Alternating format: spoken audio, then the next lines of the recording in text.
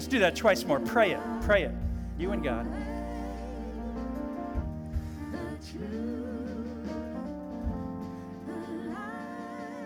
Last time, let's pray it as a community.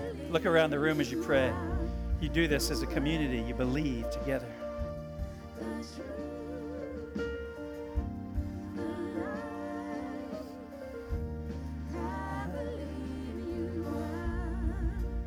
Let's hear a hand clap for our Lord, who is the way, the truth, and the life. I hope you're as inspired as I am this morning.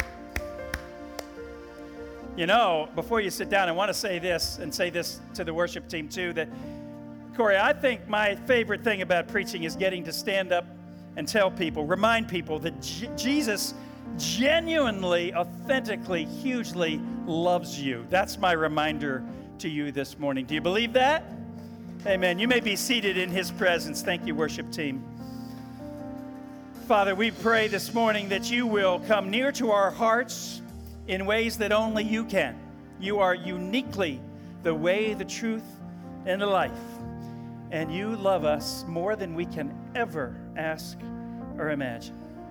Thank you for that reminder this morning. Thank you for the music that draws our hearts to you. Thank you for inventing music to bring us close to what we'll experience in heaven, the heavenly choir. Wow.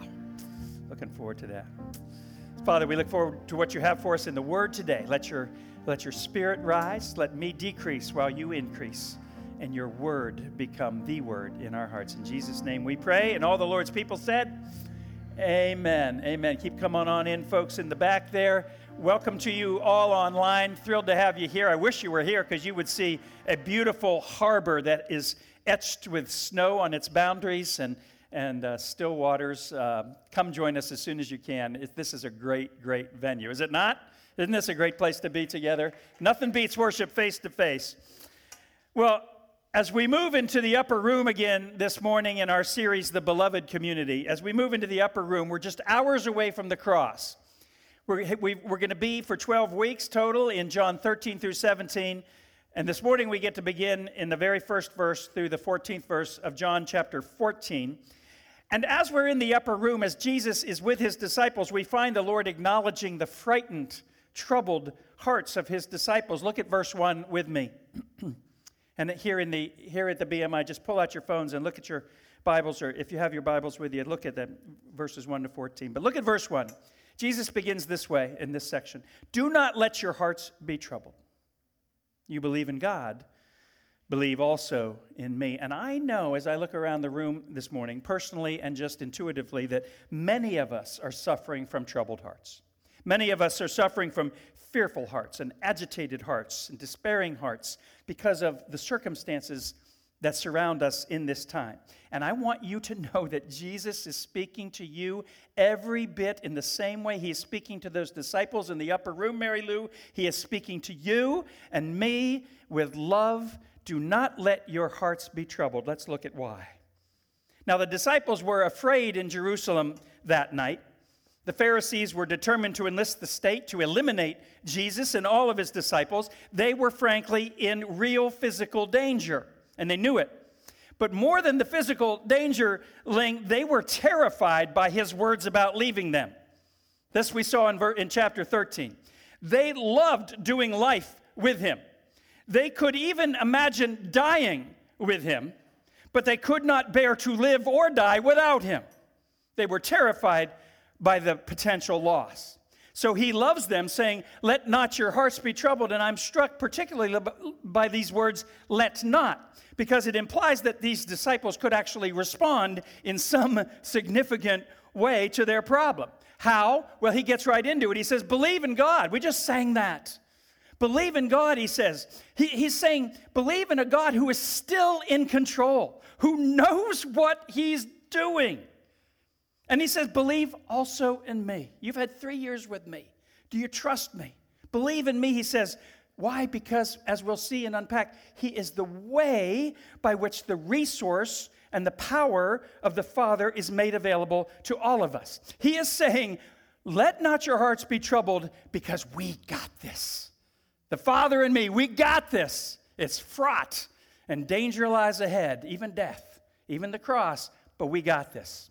And church, this dynamic relationship between Jesus and the Father and the Holy Spirit is so fundamental that everything else in these chapters, right, Corey, will grow out of this relationship.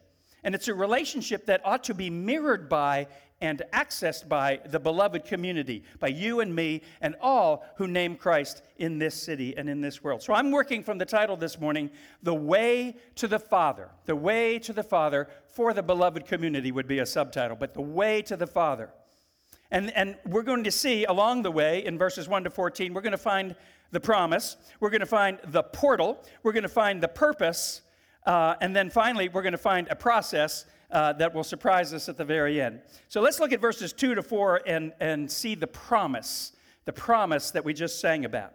And Jesus says this, "My Father's house has many rooms, and if I go and prepare a place for you, I will come back and take you to be with me, so that you may also be where I am. You know the way to the place where I am going." Now, we most often, Corey, hear these curious words from Jesus in the context of a funeral, right? And the Father's heavenly home we hear about at funerals.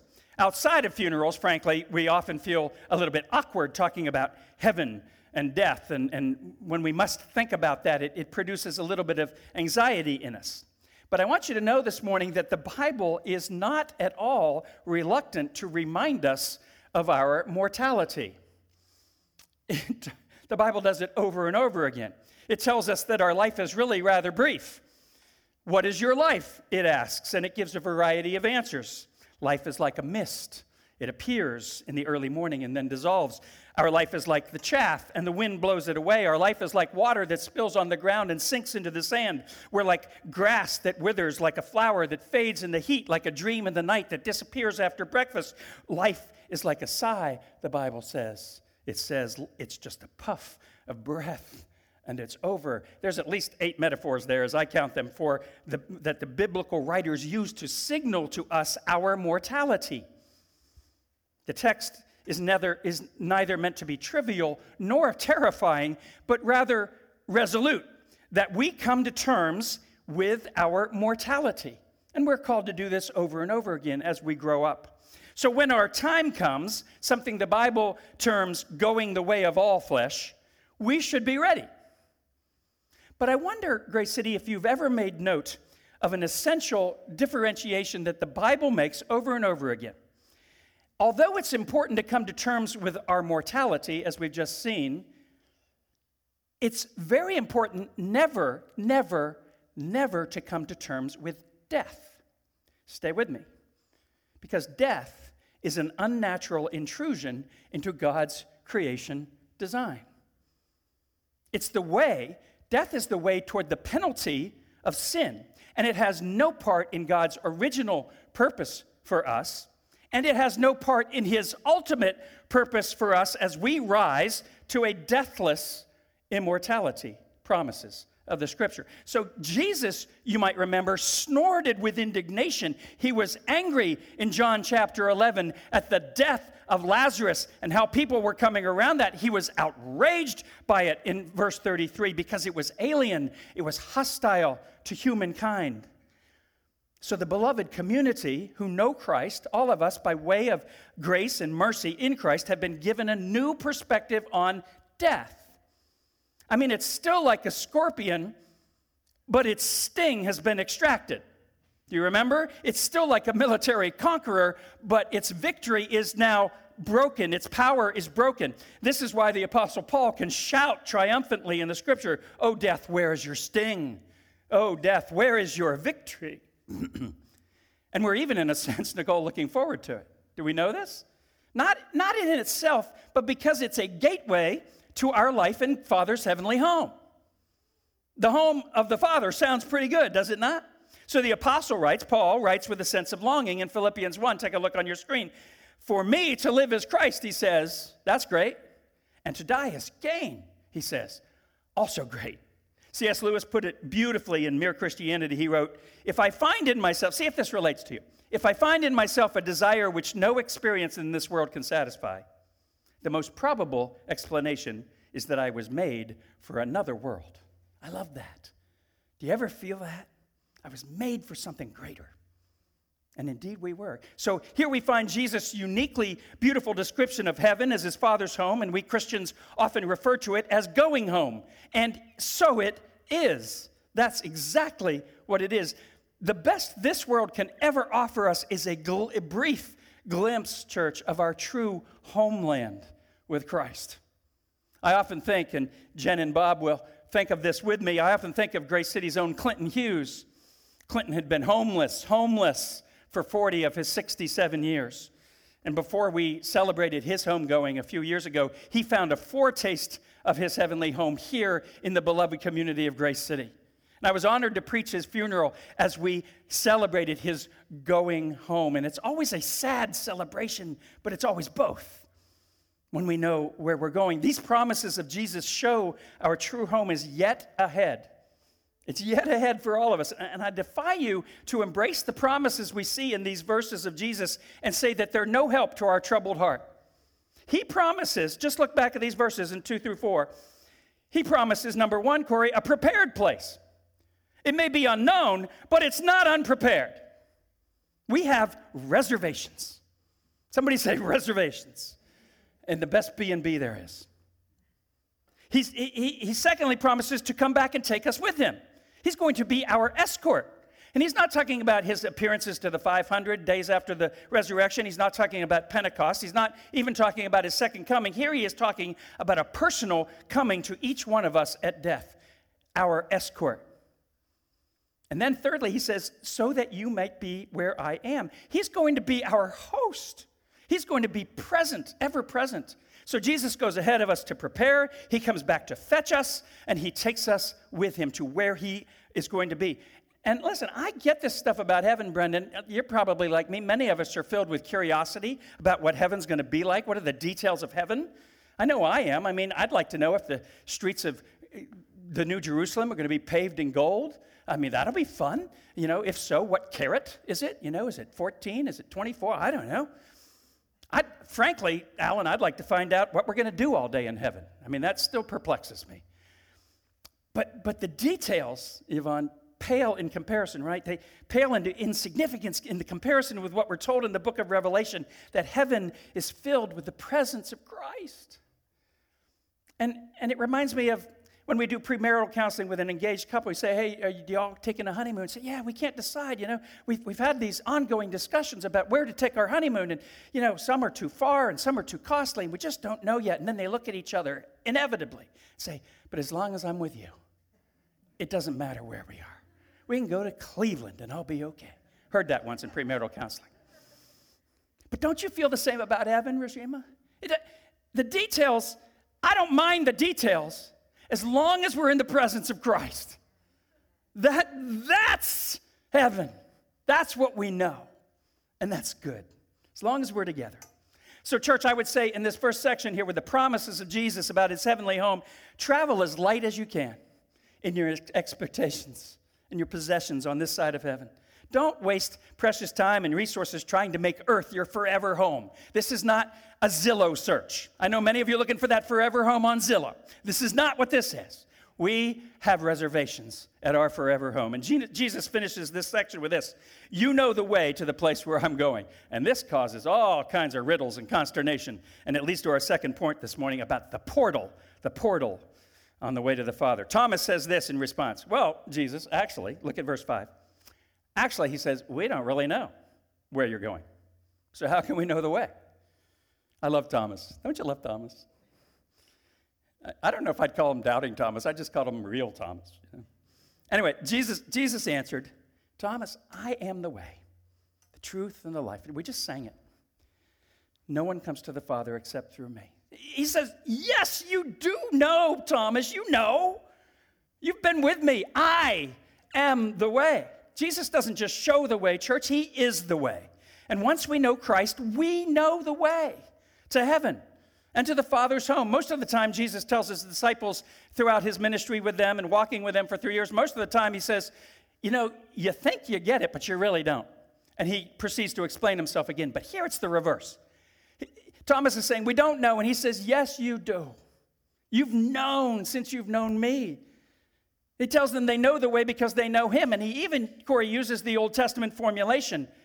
I am. These were words, no Jew would miss the significance of these words, but no Jew could even utter them. This is the unspeakable, the I am, the Yahweh, the I am God. Jesus is saying, I am. He's using the very name of God about himself. I'm God, and I'm the way. And you know me, so you know the way.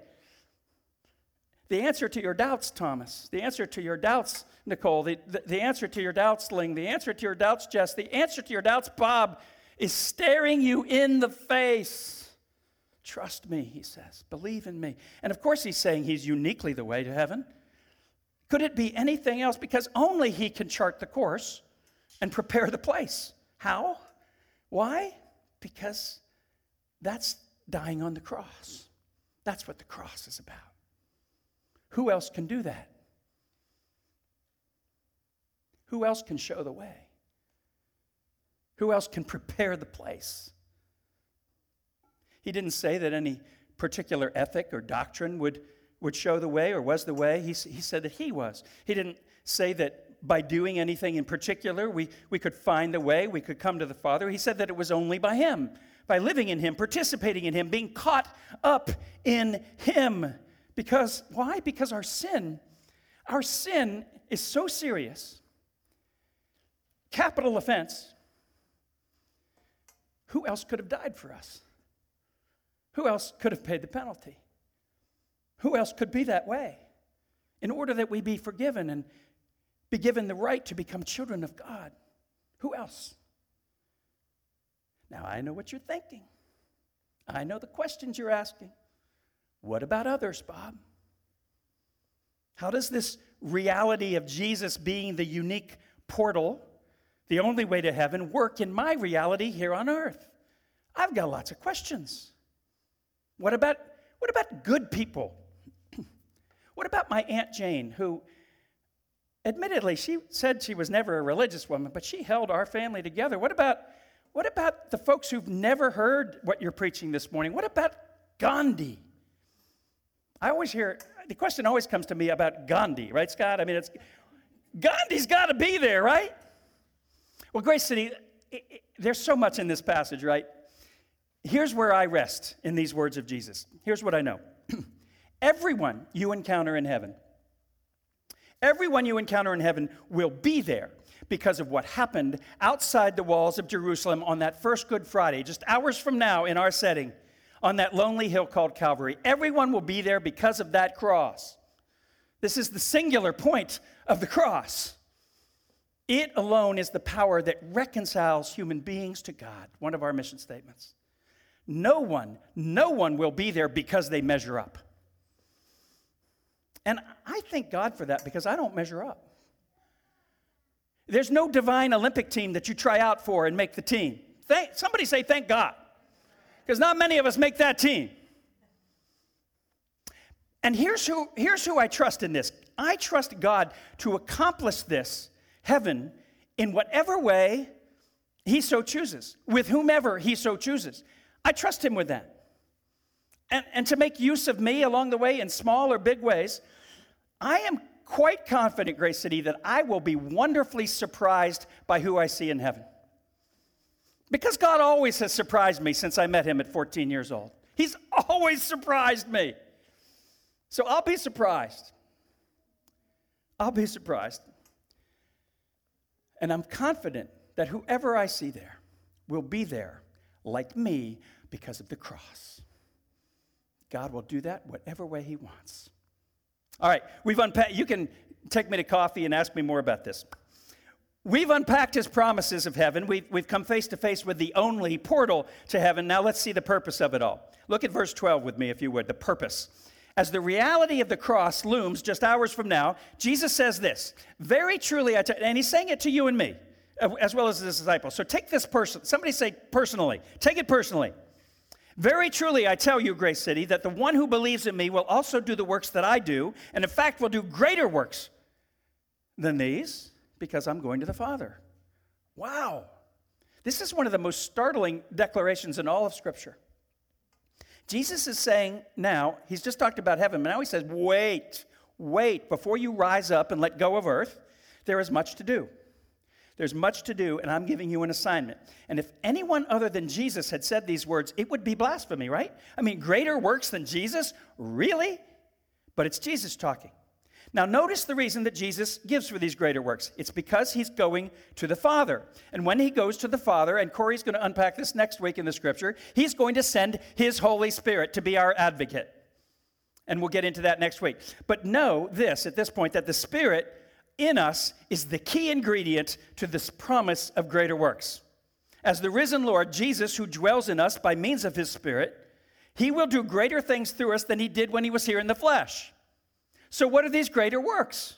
That's a great question. What are these greater works? Grace City, this cannot be about greater singular miracles. That's not what it's about. Can you think of anything greater than raising the dead? I mean, it's not about that. Of course, there have been such physical miracles since the cross and resurrection. You only have to read through the book of Acts. You only have to have lived a little while to hear, but not greater in the singular way. Something else is on Jesus' mind here for the beloved community to participate in greater works. The only answer that makes any sense at all is that Jesus is speaking of works in the Spirit that are greater in space and time. Now, stay with me on this because we're getting theological. As you read the gospel account of Jesus' ministry, notice that large crowds followed him while he was healing. Large crowds, when he would appear, entire cities would turn out to listen to him. Yet by the end of his life, on this night, this Thursday night before the cross, the crowds have left. Maybe 100 people are following Jesus at this point. Only a handful of them will show up at the cross and stand with him there. So the ones who've been healed or fed or raised by Jesus, and the ones who witnessed these miracles across Palestine, they wouldn't stand with him at the cross at this point. But just days later, weeks later, when the disciples went out and preached in the power of the Spirit, they won converts by the thousands. Greater works. I mean, later on this night, and we'll preach it later, Jesus says to his disciples in John 15, take a look on your screen at home, you did not choose me. He's directing this whole thing, right? I chose you and appointed you to go and bear fruit that will last. That's our job description. You see, he was itinerant. He moved from city to city. He didn't do much follow-up. He healed Jairus' daughter, but he didn't counsel her the next day. This is our job. These are examples of greater works as the Spirit continues to bring millions to know Christ. And make no mistake, because of the Holy Spirit, there are greater works in you as well because of the greater dimensions of kingdom work. These greater works come in the length and the breadth and the tenacity even of the works that uniquely belong to the beloved community, to all of us together and beyond Grace City. Look at Grace City, though, alone this week. Corey mentioned it in our welcome. Dozens of folks representing Grace City and other fellowships came alongside Miss Melvina, who lost a son to violence this past week, following and promised and will follow up with her. They put resources in her pocket. They put embraces around her and her family, and they are still going on. This is a greater work. This is our work. We don't typically feed 5,000 in one meal, but guess what, Grace City? You're feeding 800 children in Managua today and tomorrow and Tuesday. And this, because of your resources, your generosity, did you know we're feeding 800 children every day? We are. And many other partners have joined to feed thousands in Nicaragua every day with this Orphan Network. It's the network makes for greater works. We're partners with Digital Harbor, Mary Lou, right? And that partnership goes on every year. It doesn't just hit and run. It goes on. The partnership with Sharp Leadenhall goes on and on for 13 years now. It goes on through the ambassadorship of Lil Gurney. It goes on. The We Are Us engagement works every Monday, Thursday, Saturday, and days in between, and it's getting bigger and larger. It shows up, it follows up, it puts out resources, it feeds, it intervenes in violent situations. We don't know how many are saved from murder in this city because you can never count that. We just know we have a job to do to stop all the murder in the city, and we will be there until it stops. That's the greater work. That's the tenacity the Flavor Group, planning Tolu and Ling, for unity with one another. What's begun will never stop. It grows and grows and grows until we get it right. Church, even our most mundane activities must be seen against this declaration of Jesus' greater works, Alan. Greater works when small groups meet together in their neighborhoods over and over and over again and pray for their neighbors and pray for each other and come around each other in the office and the neighborhood. This is the theology of presence. Do you know this term? Being present over and over. Greater works by following up, by being present. You got to love it. Greater works you will do. So in this context, where we're all called to be on point for ever greater dimensions of our calling, and we are privileged to participate in these huge works of a lifetime for the sake of the cross. Now listen as we close, and I want the worship team to come up and begin playing, but I still got some words for you, because not only do we have this purpose, but there's a process that Jesus ends with here before you unpack some more for us next week, Corey, and this process comes in verse 14. So here it is. He says this, last line, are you ready? You may ask for anything in my name, and I will do it. Wow. There's 4 heavy theological pillars in this passage. Here's the last one. Now, the Greek helps us here because the first translation of this word is I will act on it. It's not convenient for us in English, so we translated I will do it, because I will act on it. I will carry it out. Now, we love these amazing words, don't we? We love this. We often read them, though, without careful thought of the context, and we're seized by the tremendous possibilities of this word, anything. So the shallow Christian will run out and say, cool, I can finally get that Range Rover I've been wanting. But James reminds us in his epistle, when you ask, you do not receive because you ask with wrong motives. And we all go, oh, sigh, yeah, my motives aren't very good there. So we get that. We get that. Still praying for that Range Rover. No, not trying. Grace City, listen, I have no objection to adding these words to our prayers. But there is an important theological construct behind his teaching in my name. So what does in Jesus' name mean? My first thought as a young Christian that was learning anything was that praying in Jesus' name meant praying for the things he wanted accomplished. And it does mean that. But we get tempted to think that when we tack this on at the end of a meaningful, noble prayer, that it's some kind of magic formula to get things done, to get good things done. But there's more to it, Grace City, that I want to leave you with this morning, in my name. When we declare in the name of Jesus, we are saying for the sake of. We are saying by the authority of. It's as if we've been sent as an ambassador to another kingdom, and we say, in the name of Grace City Church, I say this. And we're representing something bigger than us. It's same here. We mustn't think that praying in his name gives us the capacity to somehow direct the process by which these things come to pass. This is not the case. Jesus remains the director.